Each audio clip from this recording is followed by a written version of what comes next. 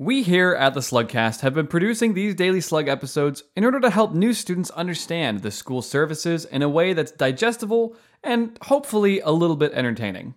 They also serve a purpose in informing students how COVID and other factors may be affecting how a service is working.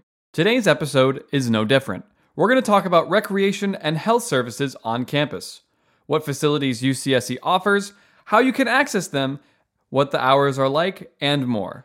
I'm Nick Pastoria, and this is Recreation and Health at UCSC.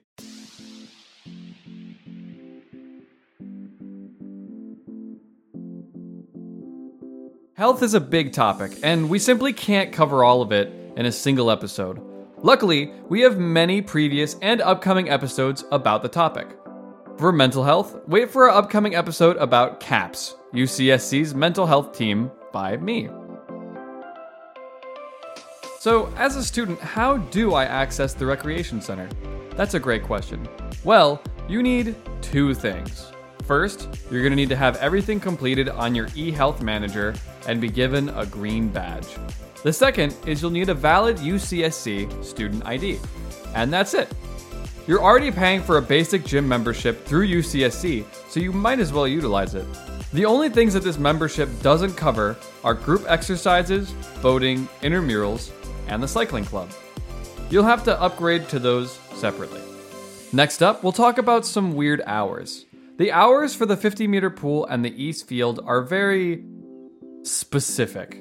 In order to know when exactly you're allowed to drop in for these facilities, you have to look online. The hours will most likely change as the year progresses, but continue to check on the websites in the description for the most up-to-date info. So that's all the important info out of the way. Let's get on to the fun stuff. What facilities does the school offer that I don't need a class for? Well, there's the jogging pads all over campus. There's a disc golf course on campus.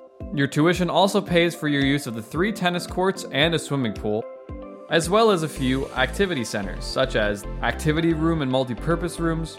There's a dance studio, indoor and outdoor volleyball courts, and outdoor fitness equipment, as well as a racquetball court. Not only that, there's also a fitness center for weightlifting and working out, and finally, 3 big outdoor grass fields for team sports.